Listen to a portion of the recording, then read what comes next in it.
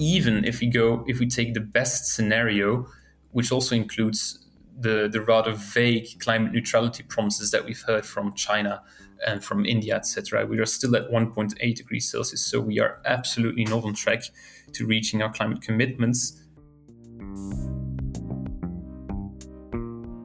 Hello and welcome to the Hopkins Podcast on Foreign Affairs, a completely student-run podcast at Johns Hopkins University. I'm your host, Nicole Rivas. People around the world have seen the effects of climate change, such as droughts, rising ocean levels, and changing weather patterns that have exacerbated ongoing food and health crises. These are all alarming reminders that the existential deadlines for international climate goals are fast approaching. A global energy crisis prompted by Russia's invasion of Ukraine further complicates this reality. Amidst this crisis, what are policymakers doing about reaching international climate goals? What are green growth versus degrowth policies, and what are their respective appeal?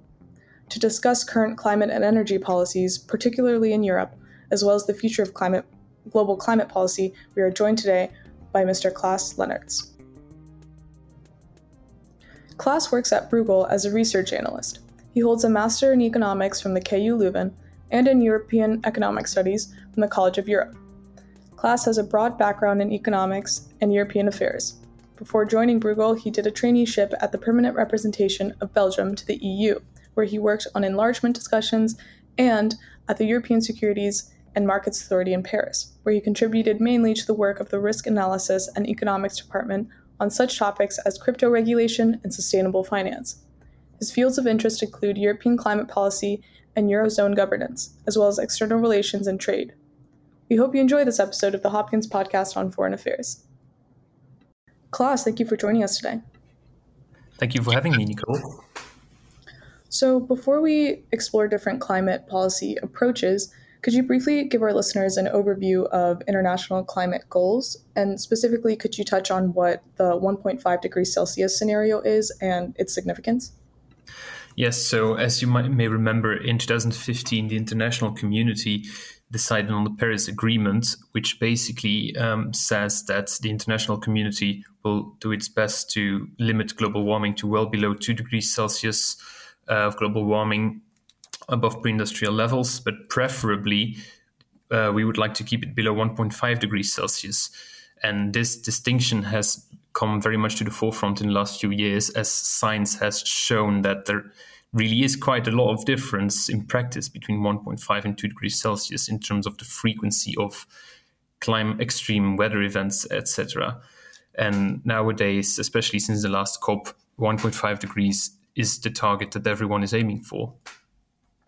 And so with this target in mind, could you name a couple of more specific climate goals that we've prioritized?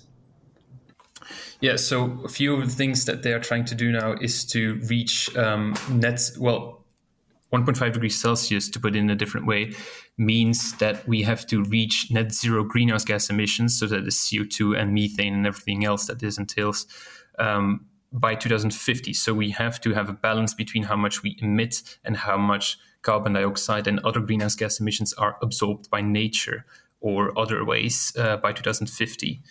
A way to do this is also by planting a lot of trees. And so what you also see now is that reforestation targets are emerging. For example, at COP26, a couple of very big countries agreed to stop deforestation by 2030.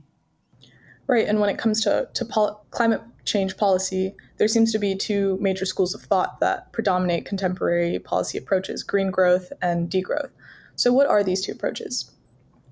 So these approaches are really about the question of whether we can actually achieve our climate targets with an increasing GDP, because historically what you see is that growing GDP and growing economic activities have in fact driven an increase in greenhouse gas emissions. Obviously, in an ideal world, we would like to be able to become richer, and we would like the whole world to become richer, while at the same time reaching these climate targets. Whether that is possible is a point of debate, and a very contentious point of debate, and that is what distinguishes green growth from degrowth. Green growth basically says that this should be possible if we implement suitable policies, while degrowers say that such decoupling has never happened and it will never happen regardless of what we do for various reasons, and therefore we have no other choice but to shrink global GDP, and particularly, of course, in rich countries that have already had the chance to grow and to benefit from unrivaled prosperity. And could you tell us a little bit about the main downsides of each of these two approaches, and then their respective strengths? Yes, so the downsides, there are more really, people talk mostly about the downsides rather than the strengths, because they both have very much intellectual merits. But the camps, when they write about each other, as they do all the time, they target each other's inconsistencies. And one of the problems with green growth is very obviously that unprecedented efforts will definitely be needed, because what we do see is indeed that on the global level, there is no what we call absolute decoupling. So we haven't seen emissions decreasing while GDP is growing. So there has to be a major shift in that. There is also a problem with the fact that all these green growth scenarios that are now being created by, for example, the IPCC or the United Nations rely on technological progress in such fields as carbon reductions, carbon removals that just do not exist at the moment. And finally, for green growth, there are a lot of policy uncertainties regarding the proposals that the green growth backers support. For example, there is a rebound effect, which means basically that if you invest in energy-saving measures, for example, that new income that is freed up is spent elsewhere in an equally environmentally damaging way, such that basically the progress that you create is cancelled out immediately. On the other hand, degrowth has a number of issues regarding, for example, the fact that technological progress, and that's actually the same as the other side of the argument, you cannot predict that technological progress will create the tools that we need for green growth, but you can also not really do the opposite. And in the past, doom scenarios regarding, for example, the way that we feed a growing world population have always been disproven, because whenever humanity is pressed, we do end up with technological change that completely changes the situation. That is the first problem with degrowth. It might not be necessary. A second problem is that the things that degrowers propose are quite unconventional. So in order to reduce GDP in rich countries, they propose that we depart from most conventional economic policies and would go to a system that tries to limit the supply of production factors as capital, labor, and of course natural resources. And for that, some degrowers would go even as far as to abolish interest rates and limit private property. And there you get into arguments of, is this politically feasible? Most likely not in most democracies. And what are the welfare effects of such a vast decrease in GDP? Because we're talking about not 10 or 20% cuts in GDP. We are talking about 75% in cuts in GDP in rich countries. And then maybe a final also big problem with degrowth is that a single country, suppose that the United States would try to do this, or the European Union, or a EU member state, if it were to do this on its own, how would this affect the rest of the world? What would happen with contracts that were signed by citizens in that country? What happens to external debt financing and those concerns? I think it's fair to say that the world will react to such a move. Right, and could you give maybe an example of how these two approaches have been reflected in climate policies in countries around the world? Yes, well, green growth is very much in vogue now, and has been in vogue since at least 2008 in both international agencies such as the OECD, the United Nations, but also in plans that governments, as the European Commission, the United States administration, and also individual countries in the EU have proposed.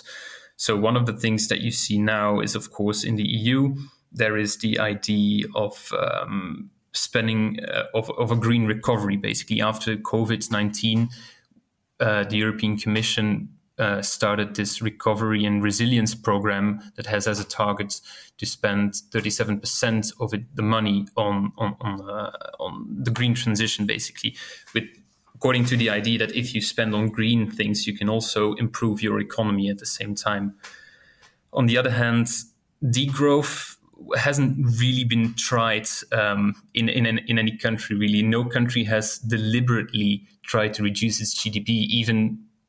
Even countries that have state-led economies, such as Cuba, for example, which is mentioned a lot in the degrowth context because it's supposedly a model, they don't deliberately degrow their economy. In fact, many communist economies in the past also had growth targets. So the things that they propose are quite novel and have never really been tried in that sense. Right, and you mentioned that green growth is invoked in most of these international institutions, especially in the EU. And in the context of this ongoing invasion of Ukraine and energy disruptions in Europe, how has Europe's policies dealt with this, with the rising gas prices and cost of living? Yes, so of course, what we are now seeing is that we are having a lot of difficulties with energy provision and high energy costs. So what the European Commission has tried to do is it basically proposed a package of legislative measures called Repower EU. And this has a dual aim, of course. It is to fight climate change, because that is still one of our political priorities. But it is also to end the reliance on Russian fossil fuels for purposes of stopping to fund Putin's regime, but also to decrease the exposure of our economies and our citizens. So what this basically tries to achieve is to boost energy savings and energy efficiency. It is also meant to diversify supplies, and it is also meant to accelerate renewables. And how sustainable do you think these policies to be in this current crisis? Are they becoming less viable as the situation worsens? Well, I think they actually gain viability in the sense that the emergency to get rid of fossil fuels has become very much acute now. Now it's not just a measure. Now it's not just a matter of fighting climate change, but it's also a matter of protecting ourselves against Russian blackmail. And in that sense, the economic, both the economic and the political narrative, I think, have strengthened. The question is, of course, now with all we have different budgetary priorities, including defense, but also supporting vulnerable families in paying their energy bills. The question is really, do we have budgetary space left to finance the substantial investments that will be needed? And while, of course, the proposal of the European Commission takes into account that we need funding and some funding is available, it could be that, it's not clear to me whether this will actually accelerate the green transition or whether it will slow it down. It's difficult to say. And then going back to this debate between green growth and degrowth, is there perhaps a completely alternate approach, some sort of middle path between these two approaches? Or alternatively, is there already a lot of overlap and perhaps we're being reductive and framing this debate as a binary? Yes, of course, you shouldn't make something binary when it isn't, but in essence, the degrowth and green growth narratives are fundamentally different, of course, because degrowth is really about reducing, actually not so much GDP, but the material size of the economy, while green growth says that is completely unnecessary, and you end up into completely different systems of response. So there is a very broad difference in there. Of course, it is a spectrum. And there are some authors like Van den Berg who have written about what he calls A-growth. And what he says, and which has been repeated by a few other authors, is that maybe what we shouldn't do either. We should just do what is necessary, invest in renewables, change our behavior, etc., and just disregard GDP, because GDP is anyway not very far from a perfect measure of welfare. Of course, that begs the question of, if you just disregard GDP, it doesn't mean that it's not there anymore. GDP is important for things like financing your social security, and your and external debt payments. So there is some space in between, but because it's fundamentally so different, there's not much in between. However, there are some points where one has to say that there are points of agreement. And that is, for example, that both schools, I think, agree that behavioral change is definitely necessary, because no matter how much we can rely on technology or not, I think that especially in the short and the medium term, it is unavoidable that we change our behavior regarding, for example, the consumption of meat and the amount of flights that we take, for example, because those two things in particular are not going to be decarbonized anytime soon, and both schools acknowledge that very much. And are there any specific policies that have been sort of implemented that both sides, like you said, behavioral change, is there anything that has been implemented to sort of drive that behavioral change? Well, the point is really, so behavioral change is a very decentralized thing, right? You cannot just rely on your government to do things. Every citizen, every firm has to change its behavior, the way that it consumes. And the way to do this, at least the way that it has been done in the EU and also in some US states, I believe, is by pricing carbon emissions and setting up a carbon emission trading system. And I think that this is probably by far the best thing that we have come up with so far, because it really sends price signals to every single actor in your economy. Of course, what you have to do then is, of course, compensate for the burden that you place on more vulnerable households, but that is something that can be arranged. But it is for sure that these price signals, they have to cover the entire economy. Otherwise, you will keep having this pattern where people, for example, instead of, high emission prices will then maybe steer people to buy an electric vehicle. Yet at the same time, because they think that they have saved energy, they will start buying larger electric vehicles, which of course negates part of this. And the way to get price signals in every cram of the economy is I guess more difficult than what is currently being done. And to close out our discussion, we wanted to take a broader look at the outlook for Europe and for the world in climate action. And with the green growth policies in place now, are we on the right track to meet our climate goals? And if not, what is left to be done? I think the answer to that is very clear. The policies as they are right now are not sufficient to get us on track to climate neutrality by 2050 and therefore 1.5 degrees Celsius. In fact, an assessment that was published after COP26 says that policies as they are right now will bring us to 2.7 degrees Celsius by the end of the century. If we look at the official commitments that countries submitted at the COP26, we are still at 2.4 degrees Celsius. And even if we take the best scenario, which also includes the rather vague climate neutrality promises that we've heard from China and from India, etc., we are still at 1.8 degrees Celsius. So we are absolutely not on track to reaching our climate commitments. However, we are getting closer. Of course, now we've had the setback of the war with Russia. We don't know how this is going to impact our efforts.